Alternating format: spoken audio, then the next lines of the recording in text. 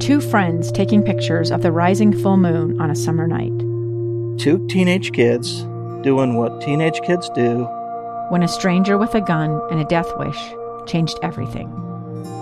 It was violent, it was senseless, and I will never understand it, I will never accept it. I'm Amy Donaldson, and unfortunately, we're all too familiar with stories about how violence shatters lives. But what we rarely see is how they are rebuilt. In a new podcast, The Letter, we relive tragedy, but only so we can hear the rest of the story. The struggle to reclaim lives, the realities of grief, and the possibilities of forgiveness. I believe in miracles. Sometimes I thought, there are no miracles. Yeah, there are, and this is a big one. Follow The Letter at theletterpodcast.com or wherever you get your podcasts. Inside Sources with Boyd Matheson. Welcome back. Final segment of Inside Sources here on KSL News Radio.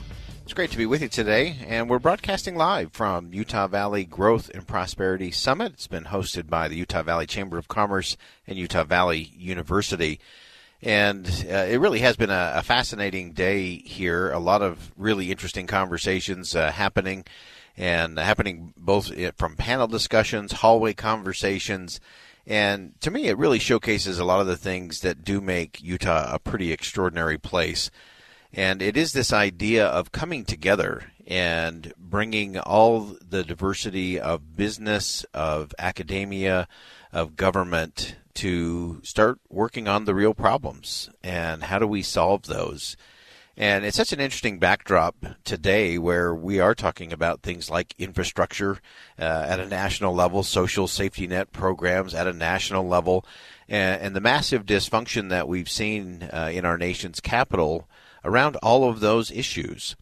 And it's so easy for those in Washington to just say, you know, it's all or nothing, or we have to do this. We've seen, of course, the president this morning delayed his takeoff to go to Europe for the economic summit in Rome so that he could go to the Capitol and speak to members of his own political party and say this is a priority. We need to get these things done. We need, as it relates to the infrastructure bill, we need to get it passed so that you can start getting steel and concrete into grounds and roads and bridges and dealing with things like broadband and all of those things from the infrastructure standpoint. And yet, it didn't happen. The president left the Capitol, went back to the White House. A couple hours later, he spoke to the nation, really delivered a speech that was kind of a cobbled-together speech from a lot of his previous speeches around infrastructure and around this reconciliation bill. He's now put out a framework. So we've gone from specific legislation back to a framework for a deal. And the Speaker of the House, Nancy Pelosi, said they would put the infrastructure bill on the floor of the House today for a vote. And that has been delayed and delayed, not because of Republicans in Congress, but because of Democrats in the House of Representatives. The progressive wing of the Democratic Party has said not so fast. We don't feel like our issues are being heard or met, and they have said that they will not vote for that. Nancy Pelosi, as Speaker of the House, knows one thing really well. She knows how to count. She knows what the magic number is. It's 218. And right now she does not have 218 votes to pass the infrastructure bill. So I suspect she'll hold on to that as long as she can. And it's just going to be an interesting conversation. But all of those things, these are all conversations we do need to have. And I go back to this idea that the problem is that we're getting these deals behind closed doors with a very small number of people.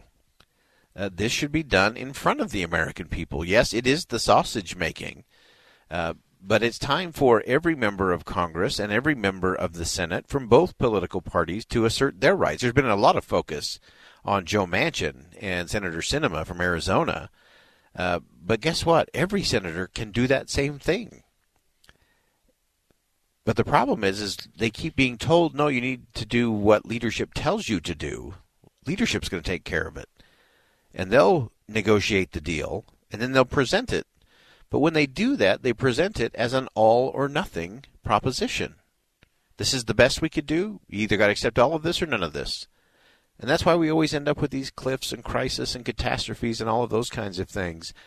And it's one of the things that I've noted today down here at the Growth and Prosperity Summit here for Utah Valley is that it's a different kind of conversation. And I love what our last guest, Janae Mosh from the Utah Valley Chamber of Commerce Board of Directors, she said, we should make sure we're not limiting it by the number of people at the table. I actually love that. That's a great learning for me today from Janae, that let's not talk about it as everyone needs a seat at the table, because that makes us believe that there's a limited number of seats at the table. So only certain people get to come to the table and have their voice heard. And so I actually believe what we've got to do is get it to the public square. And I think by putting it on the floor of the House and the Senate, that actually does get it into the public square. But we have to engage and lean in on that. And I think as you look at what has taken place down here at Utah Valley University today, talking about this Growth and Prosperity Compact, which is really about government and business and higher education coming together around a set of issues to say, hey, we're going to lean in on this, we're going to listen in on this, and come up with solutions that really will create that path for sustainable growth and sustainable prosperity. So the important parts of the compact boil down to these. The business environment talks about prioritizing, promoting policies that benefit employers, employees, and families. How do you best encourage innovation and adaptation by improving or eliminating regulations that might hinder business growth? Talks about education and workforce development. And to me, this is one of the most critical components to all of this, is that we've got to start adjusting and adapting that K through 12 curriculum on a regular basis to make sure, are we really preparing our children for higher or technical education to meet the needs of the workforce out there? And really comes back to what we often talk about on this program, and that is lifelong learning. It's one thing to learn the discipline of learning. That's an important part of K through 12 and higher education.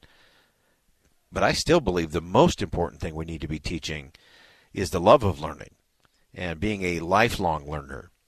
The compact goes on to talk about health care, making sure that physical, mental wellness are important parts of every conversation, natural resources, and how do we make sure we protect public lands and waterways and the environment, all of those things that are important, that we work on renewable energy in conjunction with kind of the continued sensible support for fossil fuels, affordable housing, transportation and infrastructure. All of those things are part of the equation. And I think, to me, the exciting thing is that when you get this kind of group together, it really does spawn some great ideas, some of which will be dependent on government cooperation. Some will be driven solely by business and entrepreneurs. We were talking with Janae just before we went to the break, and while we always talk about those founding fathers as being these, great, wise, noble souls that they were, at their core, at their very core, they were entrepreneurs and small business owners. They were just a little bit tired of being overtaxed, overregulated, and having a government that was way too intrusive in their lives. And to me, this is something that applies not just here to Utah Valley, not just to the state of Utah, not just to the country, but when we talk about freedom around the world, entrepreneurs and small business owners fuel freedom everywhere. And I think it's been a mistake in our nation's foreign policy that far too often our solution to a problem internationally is to throw money at it. And we prop up these little democracies with a lot of money, but what we don't do is help them have systems and government that support entrepreneurs and small business owners. Because ultimately, that's what drives freedom, is when someone knows that they have an opportunity to pursue their dream, to improve their life, to bless their family, to make a difference in their community. That's how freedom endures. And it really is the future, not just of our economy, but really everything relies on the imagination of entrepreneurs and people who are willing to go big. I'm Boyd Matheson. Thanks for joining us today on Inside Sources here on KSL News Radio. And as always, as you go out into the world, see something that inspires, say something that uplifts, and do something today that'll make a difference. 2 years ago, Americans watched in horror as a crisis unfolded at the Kabul airport. There's desperation and anguish. More than 80,000 Afghans have since arrived in America, but this story is still unfolding. I'm Andrea Smartin. In my new podcast, Stranger Becomes Neighbor, we'll find out what happens to these new arrivals in our communities. Who would help our newest neighbors? Follow us at kslpodcast.com, Apple Podcasts, or anywhere else you listen.